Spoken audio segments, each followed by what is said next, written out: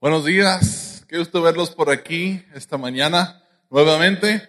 Estamos, como acabamos de ver en este video, estamos en la segunda parte de una serie que se titula Hábitos y hemos estado hablando precisamente acerca de eso, de los hábitos.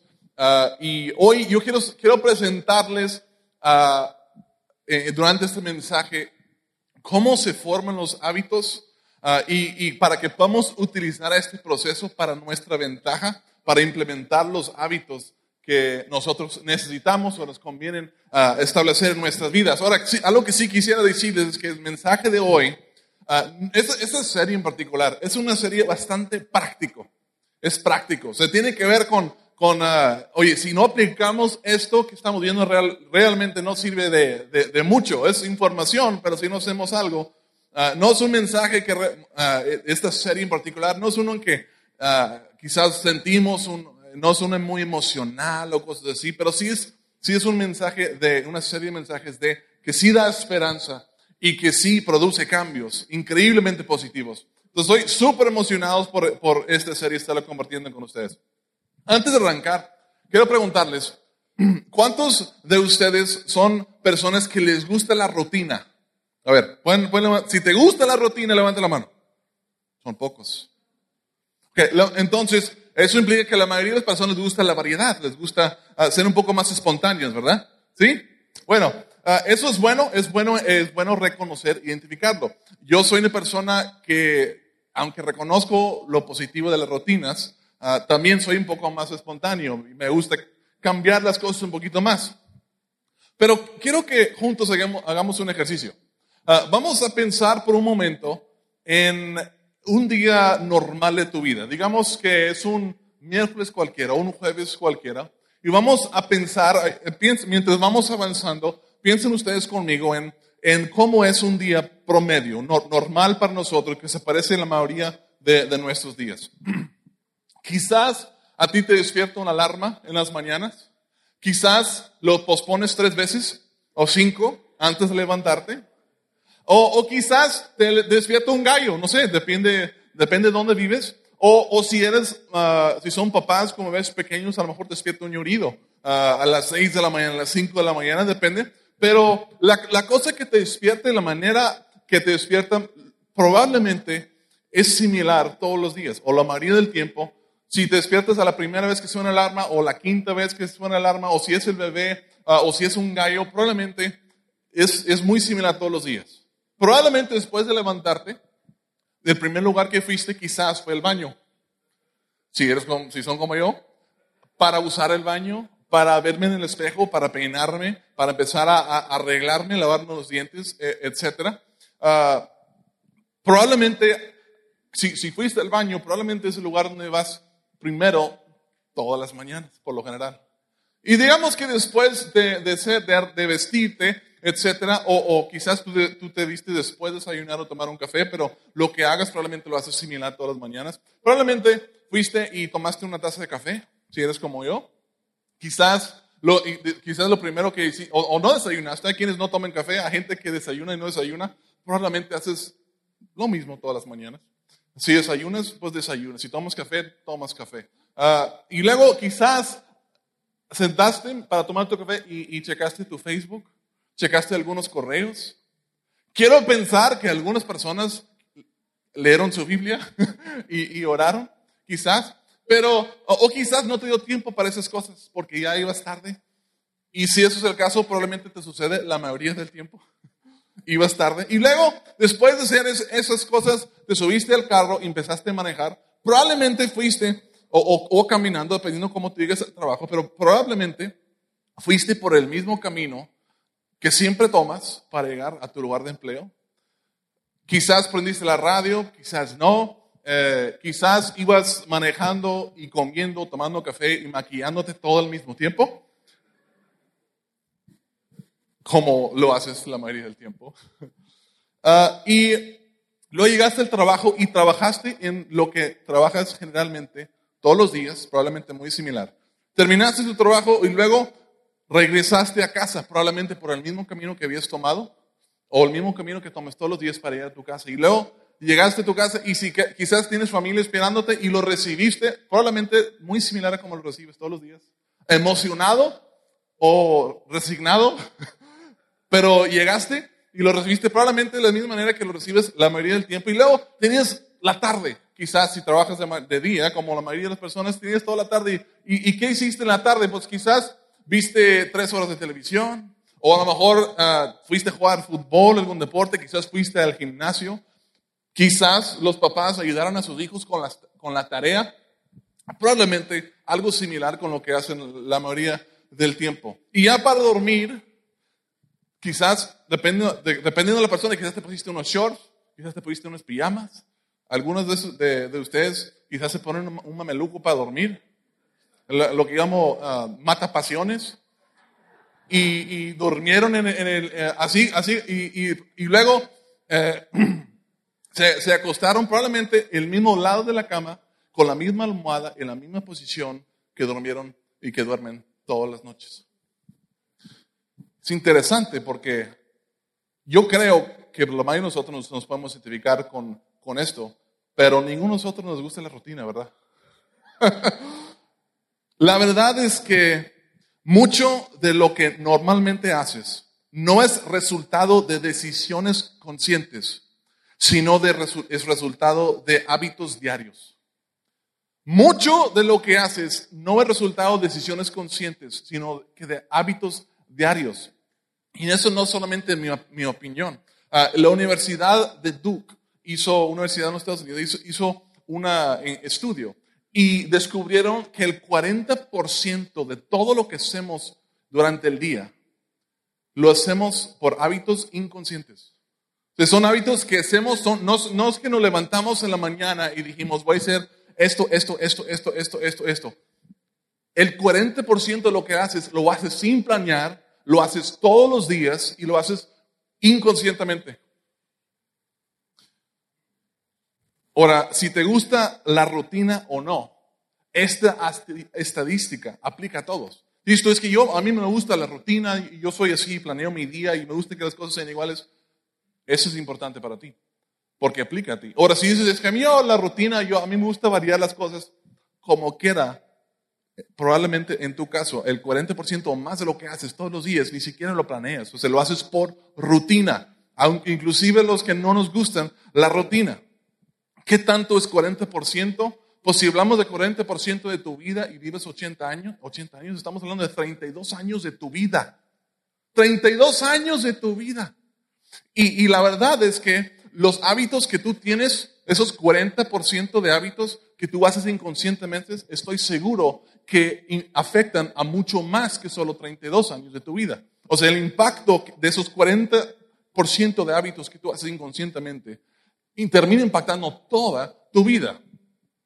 Porque hay personas que por un solo mal hábito pueden reducir su probabilidad de vida de 80 años a 40 o 50 años por un solo hábito. Pero el 40% de nuestros hábitos son inconscientes, las hacemos sin pensar. Piensa en el impacto que los hábitos tienen sobre nuestras vidas. Y como esto es cierto, eso significa que los hábitos nos deben de importar. Si a ti te importan tu familia, te importa tu salud, tus finanzas, tu relación con Dios, si te importa casi tu trabajo, te debe de importar los hábitos. Nos debe de importar.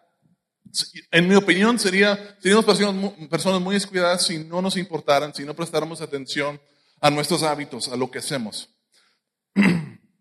Algo que vimos la semana pasada es que reconocimos que casi todas las personas tienen metas similares. Tenemos hábitos, que queremos llegar básicamente a lo mismo. Queremos mejores familias, queremos mejor salud, todos queremos tener buenas relaciones, queremos, finanzas. Las metas son muy similares, la verdad. Pero lo que veíamos es que, aunque todos tenemos las mismas metas, los resultados varían bastante varían.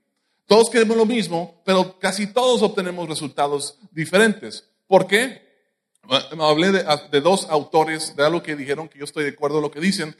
James Clear dijo, lo que pasa es que tú no te elevas al nivel de tus metas, caes al nivel de tus sistemas. O sea, es decir, tú puedes soñar cosas bien grandes y bien bonitas, pero eso no tiene tanta influencia sobre los resultados. Lo que sí es determinante para la condición de tu vida y lo que logres y no logras son tus hábitos. Lo que haces diariamente, eso sí impacta mucho. Lo que sueñas, cualquier persona sueña con ser rico, con tener la mejor familia, con tener los hijos los mejores hijos y lo mejor de todo, las mejores vacaciones y todos podemos soñar con eso. Pero los hábitos determinan lo que vamos a experimentar realmente. Y otro autor, Sean Covey, dijo, nos convertimos en lo que hacemos repetidamente.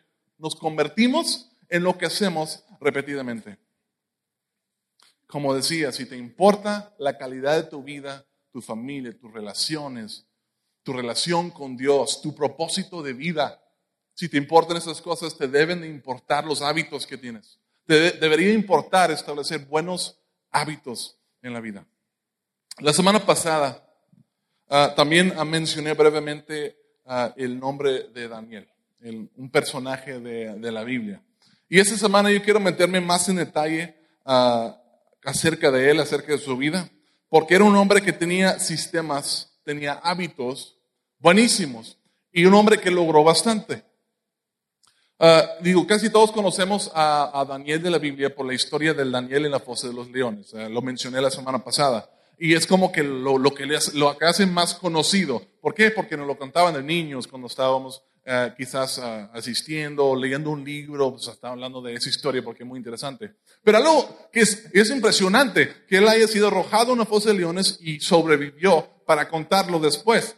Pero hay algo que es más impresionante quizás cuando lo evalúas en la gran esquema de las cosas. Yo creo que es más impresionante. Y eso es su comienzo. ¿Saben? Daniel, cuando era un adolescente apenas, fue secuestrado de su país. Su país fue invadido por los babilonios. Acabaron con los que tenían que acabar los babilonios y secuestraron a Daniel y otros cuantos de su país. Pues imagínate, lo llevaron de su familia, de su cultura, de, no sé, esa chica que le gustaba, yo qué sé, sacado de ahí, llevado a un lugar muy lejos, con una cultura completamente diferente, lejos de sus familiares y seres queridos. Fue forzado a vivir en ese lugar, fue entrenado en el pensar de los babilonios. Era un lugar lejos muy diferente de su cultura, muy pagano, muy hostil. Estaba en una situación bien complicada. Y lo impresionante es que a pesar de eso, Daniel superó todas esas dificultades y llegó a ser un hombre sobresaliente, increíblemente sobresaliente. Tanto que el rey Darío, el rey de los babilonios en ese entonces, escogió a Daniel para un puesto de increíble poder e influencia. Para entender, o sea, los babilonios básicamente gobernaban todas las cosas en esa parte del mundo. O sea, era un imperio grandísimo. Y Darío dividió a su reino, su imperio, en 120 secciones. 120 secciones. Y escogió los mejores líderes de todo el imperio y los puso a cargo uno sobre cada sección del imperio. 120 líderes para 120 secciones. Y Daniel lo colocó por encima de esos 120 líderes. Imagínate la posición, o sea, no estamos hablando de cualquier posición, no estamos hablando de cualquier responsabilidad. Darío, el emperador, escogió a Daniel para supervisar a los 120 líderes, básicamente al frente del país. Tanto fue, y dice en Daniel capítulo 6, versículo 3, dice, y tanto se distinguió Daniel por sus extraordinarias cualidades administrativas, que el rey pensó en ponerlo al frente de todo el reino. Pensó en ponerlo por delante de todo el reino. Creo que hay algo que podemos aprender de este personaje. Creo que él tiene algunas cualidades, probablemente tiene algunos hábitos de los cuales nosotros podemos aprender mucho. Ahora, dije que tuvo un comienzo difícil y luego creció y logró muchas cosas, pero no todo fue fácil para Daniel. Como se puede imaginar, cuando tú tienes éxito extraordinario como la que obtuvo Daniel, creas envidia. La gente empieza a verte con ojos de envidia. Y no solamente eso, sino piensa en la política. Ustedes, en el mundo de la política, saben que hay personas que tienen poder y autoridad en la política que quieren aprovechar su posición para beneficiarse a ellos mismos. Todos estamos conscientes de ellos. Pues Daniel era un hombre de integridad. Y como él supervisaba a todos los líderes básicamente más poderosos del país, imagínense, de este imperio, imagínense cuántas personas, como él no los dejaba salir con las suyas, imagínate cuántos enemigos se puede crear en una posición esas, muchísimas. Y tanto fue que hubo personas que querían acabar con él. Y entonces, versículo 4 dice, entonces los administradores y los sátrapos o los inteligentes, los sabios del país, así, las otras personas que él supervisaba, empezaron a buscar a algún motivo para acusar a Daniel de malos manejos en los negocios del reino. Sin embargo, no encontraron de qué acusarlo, porque lejos de ser corrupto o negligente, Daniel era un hombre digno de confianza. Daniel era un hombre en el mundo de la política que era un hombre de integridad. Cosa que, igualito a todos los políticos hoy en día, ¿verdad? Era un hombre de integridad en esos asuntos. Ahora, ¿qué haces cuando quieres destruir a un hombre de integridad? O sea, ponte en lugar de ellos. Querían acabar con este hombre, quitar ese estorbo, ese molesto que no les permitía seguir subiendo o salir con las suyas. Lo que intentaron hacer era poner a Daniel en un dilema, en escoger entre lealtad e integridad. Entonces convencieron a Darío a establecer una ley. Recuerda que los babilonios eran personas muy religiosos, simplemente no adoraban al Dios verdadero. Tenían muchos dioses que adoraban, eran muy religiosos. Entonces convencieron al rey a hacer un decreto que decía que por los siguientes 30 días, cualquier persona que adorara a cualquier persona o Dios que no fuera el rey mismo, sería arrojado en la fosa de leones. O sea, ya estamos entendiendo cómo Daniel terminó cayendo en la fosa. Lo hicieron para atraparlo. ¿Ok? Entonces, Daniel sobresalía mucho. Llegó a esa posición. ¿Cómo llegó a esa posición? O sea, ¿qué es lo que hizo que sobresaliera tanto? Y que llegara a esa posición y que hubo personas que estuvieran tratando inclusive de matarlo para poder hacer lo que ellos querían hacer. Pues no era porque él tenía sueños muy grandes. No era porque tenía sueños muy grandes. Aunque probablemente tenía algunos sueños grandes. No lo dudo. Y no era porque Daniel era el más inteligente. Probablemente era muy inteligente, pero en ese imperio había muchos inteligentes. ¿Por qué sobresalía tanto Daniel?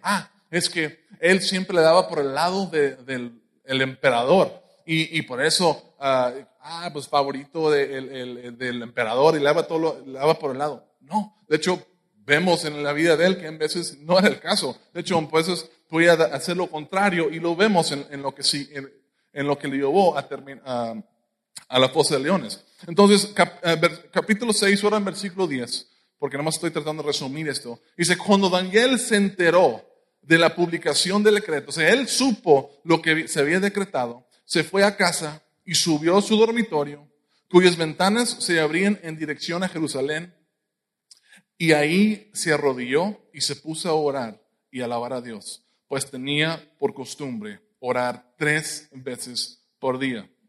Digan conmigo, costumbre.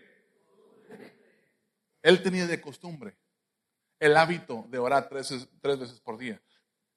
Sus enemigos lo estaban espiando y estaban diciendo, ¿cómo podemos acabar con él? Y dijeron, ¿sabes qué? Este hábito, no importa cuán ocupado está el día, no importa cuántas cosas tiene en su itinerario, no importa si está lloviendo, si hace frío, no importa nada. Él 3 veces al día siempre hace lo mismo. Y de ahí se agarraron para tenderle la trampa.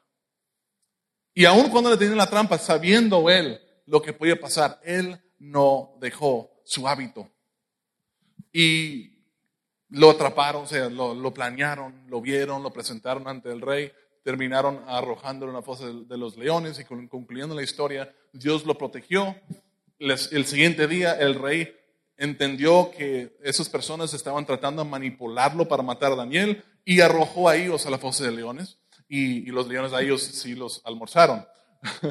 Almorzaron rico ese día. los leones. Pero el punto detrás de todo eso es que Daniel, yo creo que tenía, ¿cómo se extinguió tanto? ¿Cómo llegó a ser tan exitoso en lo que tenía? Yo creo es por el hábito que él tenía de orar 3 veces al día. Yo creo que ese hábito no fue cualquier hábito, no fue como un hábito como, no sé, lavarse los dientes o otros hábitos. Estamos hablando de un hábito clave que desencadenaba toda una serie de acciones y de decisiones a futuro de Daniel. Ese hábito lo llevaba a ser más sabio, más enfocado, le llevó a más integridad, y eso impactó en gran manera. De hecho, hay hábitos así que si tú y yo podemos identificarlas y empezar a aplicarlas en nuestras vidas, que van a desencadenar toda una serie de buenas decisiones y resultados después. Un autor que se llama Charles Duhigg escribe acerca de esos hábitos en un libro que se llama El poder de hábito. Y llama estos hábitos roca. Digan, hábitos roca. Hábitos roca son hábitos que desencadenan una serie de otras buenas decisiones. Para Daniel, era orar. Si tú puedes identificar un hábito roca en tu vida, entonces al estar haciendo ese hábito constantemente, ese hábito va a terminar transformando tu vida. Un solo hábito, no cualquier hábito, un hábito roca que termine impactando al resto de tu vida. Y voy a ser bien honestos con ustedes. Siempre trato de ser transparente con ustedes. Y eso es que yo no estoy predicando esta serie porque yo soy el más disciplinado. No, porque no es cierto. No estoy predicando esta serie porque yo soy el rey de los buenos hábitos tampoco. De hecho, no se me da naturalmente, yo no soy ese tipo de persona, yo tengo que esforzarme mucho. Pero sí estoy compartiendo este mensaje porque entiendo el valor de los buenos hábitos. Entiendo el valor de la disciplina. Y yo quiero establecer buenos hábitos, quiero establecer esos hábitos roca, porque yo creo que si yo hago eso, entonces mi vida va a ser transformada para bien. Y estoy compartiéndoles esta información a ustedes, porque el anhelo de mi corazón es que ustedes puedan empezar un hábito roca, o un par de hábitos que van a terminar de aquí a 5 años, 10 años, 15, 20 años adelante. Tu vida va a mejorar y va a crecer en todos los sentidos. Ojalá y todos pudiéramos experimentar un éxito similar a lo que experimentó Daniel por los buenos hábitos que él tenía. Y como digo, no soy el mejor de eso, pero sí tengo algunos hábitos en mi vida que he establecido hace mucho tiempo y sí he podido experimentar algunos de los beneficios de ellos. De hecho, algunos de los hábitos que yo voy a mencionar, quizás algunos de ustedes también los tienen, y si es así, qué bueno. Pero, por ejemplo, yo quiero compartir nomás algunos hábitos y cómo el valor de un hábito, cuando somos constantes, hay un valor acumulativo increíble. Y si no lo has hecho, si no has experimentado, simplemente te animo a que simplemente creas que es cierto a todas las otras personas que tienen esos hábitos que han estado haciendo por mucho, mucho tiempo. Y creo que es obvio también, hacer ejercicio una vez y comer bien un día no es de mucha ayuda, pero hazlo por 10 años y va a haber muchos beneficios en la salud. Y eso es cierto en el área que lo aplica, la constancia en ciertos hábitos. Entonces, por ejemplo, yo tengo 15 años paseando tiempo en todas las mañanas en la palabra de Dios y orando. 15 años hace 15 años que empecé ese hábito. Es un hábito que a mí me enseñaron a hacer, no se me ocurrió. Algunos de ustedes tienen el mismo hábito, pero yo tengo ese hábito en todas las mañanas. Me levanto con suficiente tiempo para pasar tiempo en la palabra y para orar. ¿Cuánto tiempo? Pues en diferentes etapas de mi vida fue diferente cantidad de tiempo. Algunas veces eran 10 minutos en total, otras veces era más tiempo. ¿Y de qué me ha servido eso? Pues todo significa que por los últimos 15 años me levantaba y recordaba quién era Dios y quién soy yo. Recordaba cuál es el propósito de mi vida y trataba de alinearme con los planes de Dios para ese día. 15 años haciendo eso. Tengo el hábito desde toda mi vida que yo puedo recordar, desde niño, porque me lo inculcaron mis papás, tengo el hábito de apartar el 10% de todo lo que yo recibo económicamente y lo invierto en la iglesia, lo regalo a la iglesia. Antes cuando estaba en otras iglesias, lo daba en otras iglesias. Ahora que estoy aquí, lo doy a Conexión Live. ¿Qué resultado? ¿Cómo me ha ayudado eso? Pues me ha ayudado a ser más administrativo, mejor administrador de mis finanzas, porque no vivo con el 100%, vivo con el 90% de lo que recibo. Me ha ayudado la verdad, a amar más al cuerpo de Cristo de la iglesia. Me ha ayudado a que me importa más lo que sucede dentro de mi iglesia, porque estoy invirtiendo en la iglesia. Tengo toda mi vida haciendo eso. Tengo el hábito de servir en un ministerio o más semanalmente. Y he tenido ese hábito por los últimos 18 años de mi vida. Y eso me ha ayudado a aprender cómo amar a las personas, cómo servir a las personas. Y me ha ayudado a desarrollar un corazón más de siervo, como era nuestro Señor Jesús cuando Él andaba sobre la tierra, ese corazón de siervo. Tengo 15 años juntándome cada semana con personas que buscan seguir a Jesús igual que yo. 15 años haciéndolo. En otro llamamos grupos conexión. 15 años, desde que yo tenía 15 o 17 años, no recuerdo, yo digo 15, tengo 32 ahorita, como 15, 17 años haciendo eso. Desde que un adolescente me juntaba cada semana con un grupo de otros creyentes, no perfectos, y simplemente pero sí queríamos seguir a Jesús. Y nos animábamos y nos estimulábamos a leer la Biblia, a seguir haciéndolo, a servir, a amar, a crecer en nuestra relación con Dios y en nuestro servicio hacia las demás personas. Y desde que nos casamos, mi esposa y yo tenemos como casi 10 años de casados, que tenemos una regla en nuestra casa de no televisión ni celulares durante la hora de la comida. Es lo que hacemos y tratamos de comer juntos todos los días, sentamos en la mesa, ahora que tenemos familia con mis hijas, no televisión, no celulares. Y eso nos ha forzado a tener conversaciones, a desconectarnos de lo que está sucediendo en el mundo y tener conversaciones, a saber lo que está pasando en nuestras vidas. Y algo importante que quiero mencionar, ninguna de esas cosas que yo estoy hablando son cosas muy difíciles. O sea, no sé, wow, Jeremy, mis respetos. No son sacrificios ni hábitos muy difíciles de empezar. La verdad no lo son. Y también puedo decir que ninguno de ellas en particular ha transformado mi vida o mi salud o mi relación con Dios o mis finanzas. Ninguno de ellas lo ha hecho. Pero la suma de muchos de estos hábitos, yo creo, ha impactado a mi vida más de lo que yo inclusive puedo entender o explicarles. ¿Y cómo no va a impactar? Piensa un momento, ese es el valor de un hábito a través del tiempo. Piensa en este momento. Tengo aproximadamente 5,000 días de mi vida que me he levantado y he pasado tiempo con Dios leyendo su palabra en oración. Y ese hábito tan sencillo de 15, 20 o 30 minutos al día me ha llevado a leer la Biblia múltiples veces, a orar por miles de horas a través de esos 5,000 días que he estado teniendo ese hábito. He pasado más de 8,000 horas en la iglesia en mi vida. 8,000 horas, así como ustedes están el día de hoy, en mi vida he pasado más de 8,000 horas. Y eso ha tenido un impacto en mi vida. ¿Cuántas enseñanzas, con cuántas personas no he pasado tiempo durante esas 8,000 horas? Y más de 3,000 horas sirviendo a otras personas en mi vida, nada más sirviéndoles. Pronto al menos para el final de mi vida, habré invertido más en el reino de Dios y la iglesia, que es algo que le importa mucho a Cristo, es su iglesia.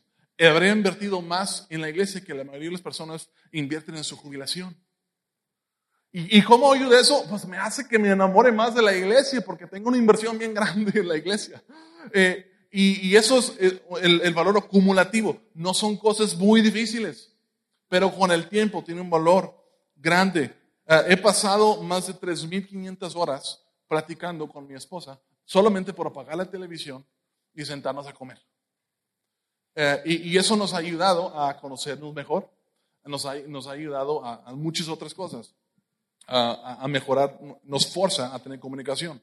Y lo que digo todo esto, como digo, no son cosas impresionantes. Y muchos de ustedes quizás hacen cosas iguales o muy similares.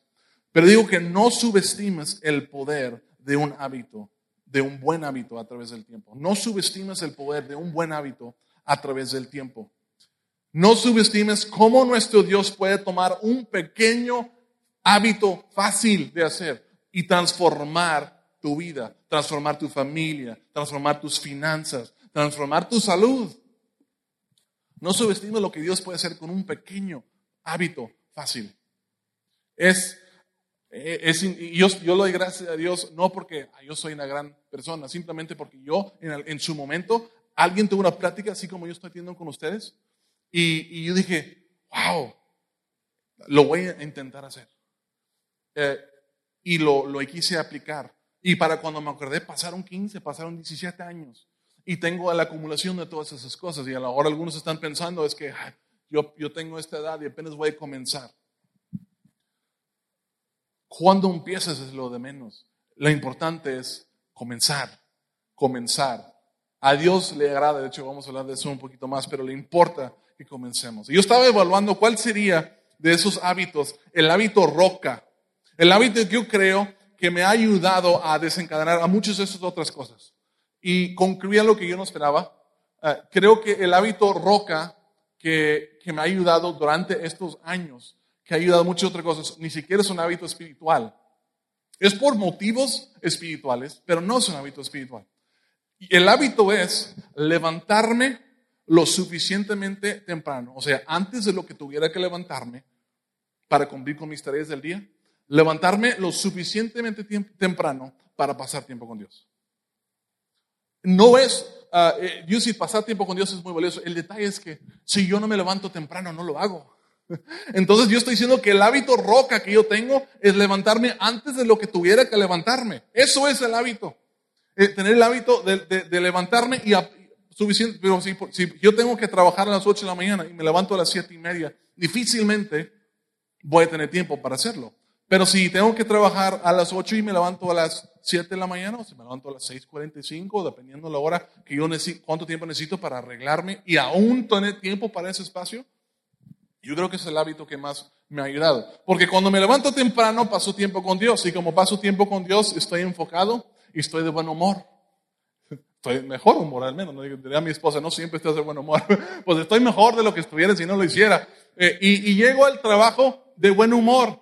Y como tengo buen humor y estoy más preparado para el día, soy productivo. Y como soy productivo, voy a la escuela, recojo a mi hija de la escuela, llego a la casa de buen humor, como con mi familia y estoy bien. Y luego, como ando de buen humor, en la tarde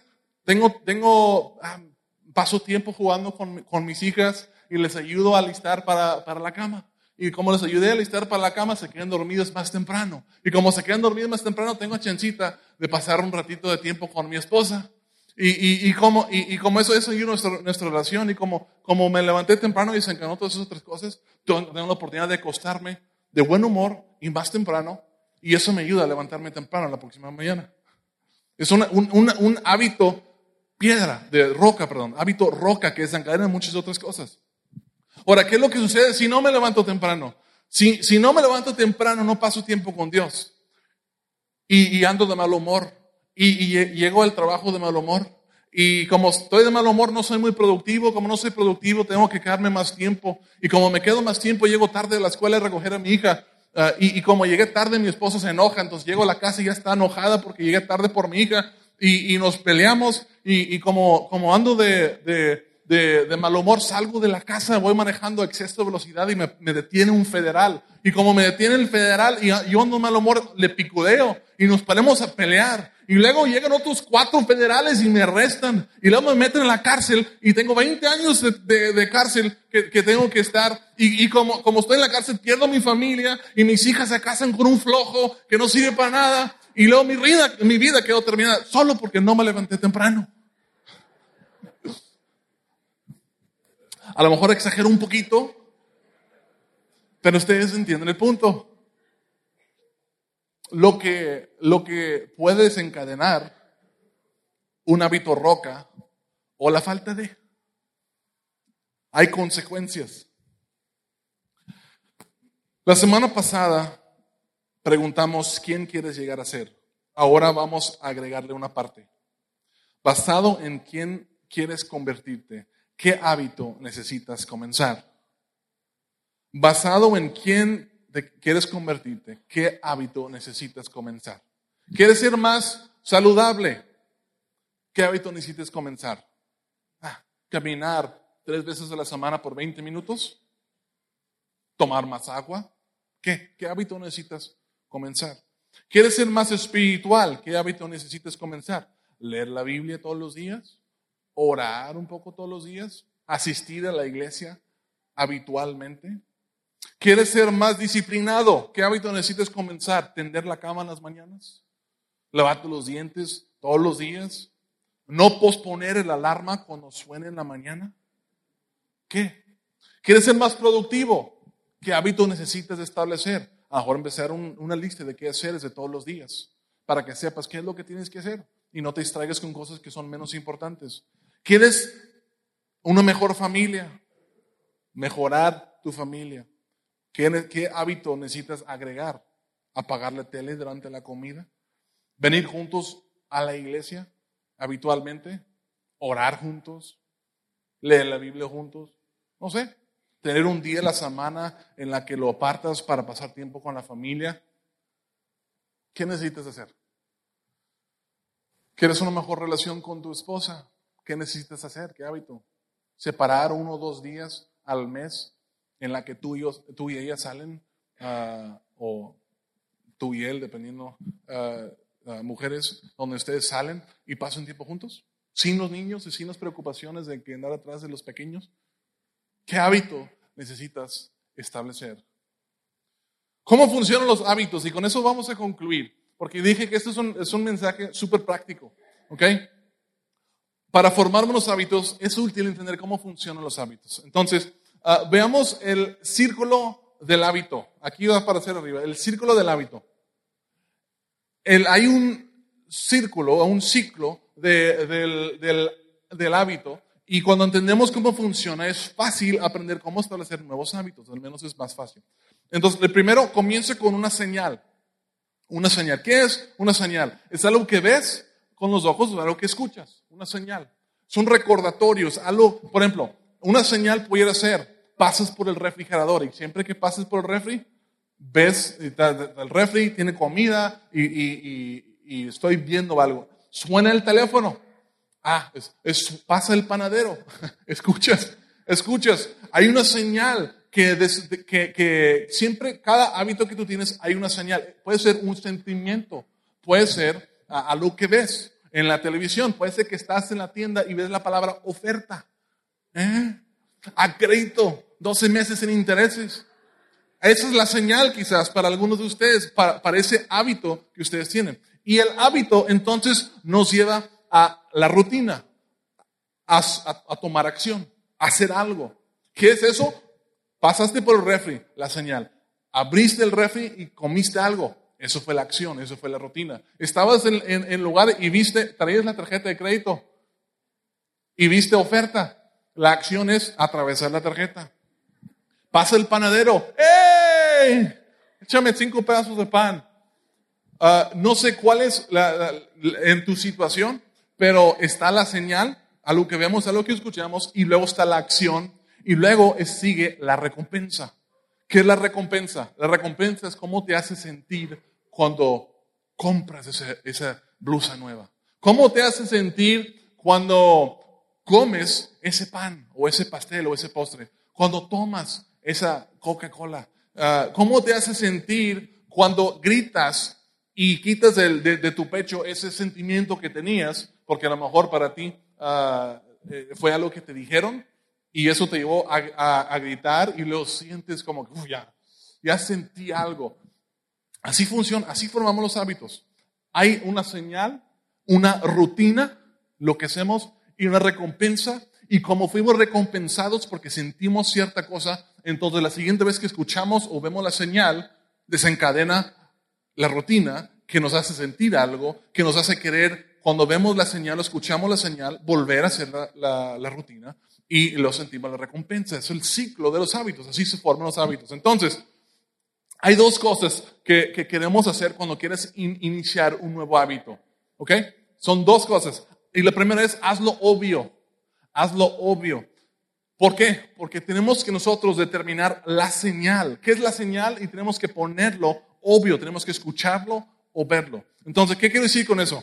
Si quieres tomar vitaminas cada mañana, y quieres hacer un hábito de empezar a tomar vitaminas, entonces, en la mañana el primer lugar que voy es al baño.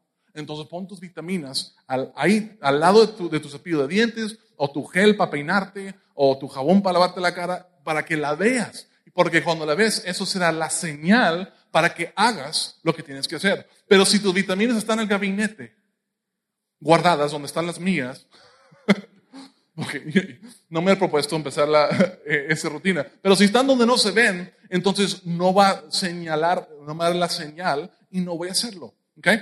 La otra cosa sería, si quieres empezar a leer antes de dormir, entonces en la mañana, después de levantarte, agarra el libro y ponlo arriba de tu almohada. Para que en la noche cuando llegues y ya me voy a acostar, veas el libro sobre la almohada y te la señal para que hagas la rutina. ¿Ok? Si quieres tener una cita amorosa con tu esposa cada semana o cada 15 días o una vez al mes, entonces determinen el día exactamente cuando lo van a hacer y ponlo en el calendario. Para cuando checas el calendario, no se te pasa. Especialmente hombres, hagan eso con el aniversario. Por favor, pónganlo en el calendario para que no se te pase y luego desencadenen un montón de otras cosas. A lo mejor tú también termines en la cárcel por olvidar el aniversario. Si quieres leer la Biblia todas las mañanas, si eres como yo y tomo café todas las mañanas, entonces yo tengo un espacio donde tomo café y leo la Biblia. Y ahí está la Biblia. O pon la Biblia, si eso no te pon la Biblia arriba de la cafetera o arriba del Nescafé o lo que tomes para que lo veas, para que sea una señal, para que haga la rutina. Entonces sientes la recompensa y se va creando un hábito. Entonces hazlo obvio. Y número 2, hazlo fácil. Hazlo fácil. Si están tomando apuntes. No tienes que decidir leer toda la Biblia en un año, mucho menos en 6 meses, para empezar el hábito de leer la Biblia. De hecho, yo te animo, no te pongas esa meta. Ponte una meta muchísimo más fácil, como leer un versículo cada día. Un versículo, comienza con un versículo, hazlo fácil. O 5 minutos de leer la Biblia y orar, 2 minutos y medio leyendo y 2 minutos y medio orando. Bien fácil. Porque lo que sucede es que los hábitos son como semillas. Y cuando somos constantes es como regar la semilla. Y cuando regamos la semilla empieza a crecer el hábito. Y yo estoy seguro que si comienzas con un versículo o 5 minutos, eso con el tiempo va a ir creciendo. Y vas a querer 2 versículos. Hoy leí 2 versículos, felicidades. Y va a ir creciendo y vas a empezar a experimentar más beneficios. No empieces con 1 hora de gimnasio al día, 5 o 7 días de la semana. No lo hagas. Mira, después del primer día te va a doler el cuerpo tanto que el siguiente día no vas a regresar. Eso es el error de la mayoría de las personas. Van 2 días y les duele tanto el cuerpo que ni de la cama se pueden levantar, mucho menos ir al gimnasio. Entonces ya dejan de ir. Empieza con algo súper sencillo. O sea, caminen 10 minutos, 3 veces a la semana. Empieza por ahí. O 5 minutos todas las mañanas, pero haz algo. Empieza por algo bien fácil. Quieres empezar a orar, con tu esposa, pero te sientes raro haciéndolo. Es que para ponerme a orar con mi esposa todas las mañanas, empieza dando acciones de gracias de una cosa. ¿Por qué tómale la mano y decir, esposita, esposito? Ni yo le hablo así a mi esposa, pero no sé cómo se llama en tu situación. Estoy agradecido con Dios porque tenemos una cama en que dormir. Y ella a lo mejor dice, estoy agradecido con Dios porque tuvimos algo que almorzar esta mañana. Y se acabó. Empiece por algo pequeño, pero sé constante. Algo súper fácil. ¿Quieres empezar a levantarte temprano? Pone la alarma 10 o 15 minutos antes de lo normal. No la pongas 1 hora antes. Porque es bien difícil. Pero empiece con algo pequeño y sé constante. Algo que sí puedes, sabes que puedes hacer y que vas a hacer. Luego decide qué vas a hacer después o antes del nuevo hábito. Y eso tiene que ver con sistemas. Tenemos que crear sistemas. Haré llena el espacio, después de llena el espacio. Para mí, yo haré café y luego leo la Biblia. Eso es mi rutina. Haré café y leo la Biblia. Ahora, ¿por qué? Porque me gusta el café. Entonces, como me gusta el café y siento contentamiento cuando tomo café, utilicé eso para formar el hábito de leer la Biblia, porque ahora pienso en café y pienso en la Biblia y me hace feliz ambas cosas. Así empecé el hábito, me hace feliz ambas cosas. Entonces, haré esto y luego haré el otro. No sé, voy a después de correr 10 minutos o caminar 10 minutos, voy a la casa. ¿Te gustan los chocolates? Llega a la casa y como un M&M o dos después de correr. Voy a correr y luego me como un chocolatito, pero va en contra del hábito. No te preocupes. Si formas el hábito, vas a quemar mucho más de lo que estás consumiendo, pero tienes que empezar el hábito. O sea, haz algo que te gusta o crea un sistema de hago esto y luego hago el otro. Hablando de los hábitos, hay un proverbio popular que dice: siembra un pensamiento, cosecha una acción. Siembra una acción, cosecha un hábito. Siembra un hábito, cosecha un carácter. Siembra un carácter, cosecha un destino. Y eso, yo estoy de acuerdo en eso. Y algo que yo digo, no es un proverbio popular ni es un libro, pero yo digo que el fin no es la meta es comenzar. ¿Qué quiero decir con eso? El fin, ¿cuál es el fin? Es en esta condición de vida, es tener tanto dinero ahorrado en el banco, es tener esta familia de mis sueños, es ser como el apóstol Pablo en mi relación con Dios. Es bueno tener eso en mente, lo que quieres, pero el fin para nosotros no es esa meta allá bien lejos, difícil para nosotros alcanzar. La meta para nosotros es comenzar, porque si comienzas vas a llegar, pero si nunca comienzas, nunca vas a llegar. La meta es comenzar. Qué bueno que tienes un fin en mente, pero que tu meta sea comenzar.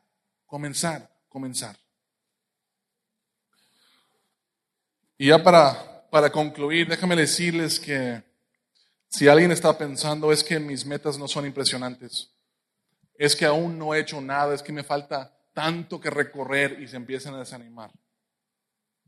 La buena noticia es que la meta para nosotros no es impresionar a Dios. No se trata de tratar de impresionar a Dios con todo lo que hacemos. ¿Y con qué se agrada a Dios? La meta no es impresionar, es agradar a Dios. ¿Y con qué se agrada a Dios? Zacarías 4:10 dice: no menosprecien estos modestos comienzos. No menosprecien los 10 minutos que te levantaste antes. No menosprecies los 10 minutos que saliste a caminar. No menosprecies que empezaste a dar 2% a la iglesia en vez del 10%. No menosprecies que estás orando solo 5 minutos en las mañanas. No menosprecies estos modestos comienzos, pues el Señor se alegrará cuando vea que el trabajo se inicia. Tu Padre Celestial va a estar contento cuando vea que comiences. ¿Por qué? Porque Él sabe que el fin no es la meta. La meta es comenzar. Y si comienzas, vas a llegar mucho más lejos. Pero si no comienzas, no tenemos esperanza. La meta es comenzar. Lo que a Él le importa no es lo que hiciste en esta vida, sino en quién te estás convirtiendo. A Él no le importa cuánto lograste, le importa que lo ames. La verdad. O sea, no vamos a llegar al cielo, yo no voy a llegar al cielo y decir, yo fui pastor y prediqué no sé qué tantos mensajes, y yo decir, mi respeto. Y lo que a Él le importa es si yo lo amé o no lo amé. Es lo que le importa. Es lo que te importa. Entonces, ¿realmente te importa que tu hijo sea el gran exitoso? ¿No? Tú quieres tener una buena relación con Dios, al menos yo. No me importa tanto lo que llegan a ser. Me importa quiénes son. Sí me importa quiénes son. Y me importa tener una buena relación con ellos. ¿Cómo tenemos una buena relación con Dios? ¿Cómo mostramos nuestro amor a Dios? Jesús dijo: si me amas, obedece mis mandamientos. La manera que nosotros amamos a Dios es obedeciendo sus mandamientos.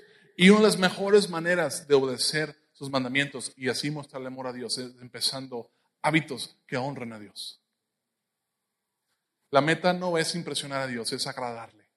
Agradamos a Dios cuando lo obedecemos y la mejor manera de obedecerle es comenzando un buen hábito que lo honra. Entonces, no se me desanimen, no se me desesperan. Tenemos un Dios que se alegrará cuando el trabajo comienza.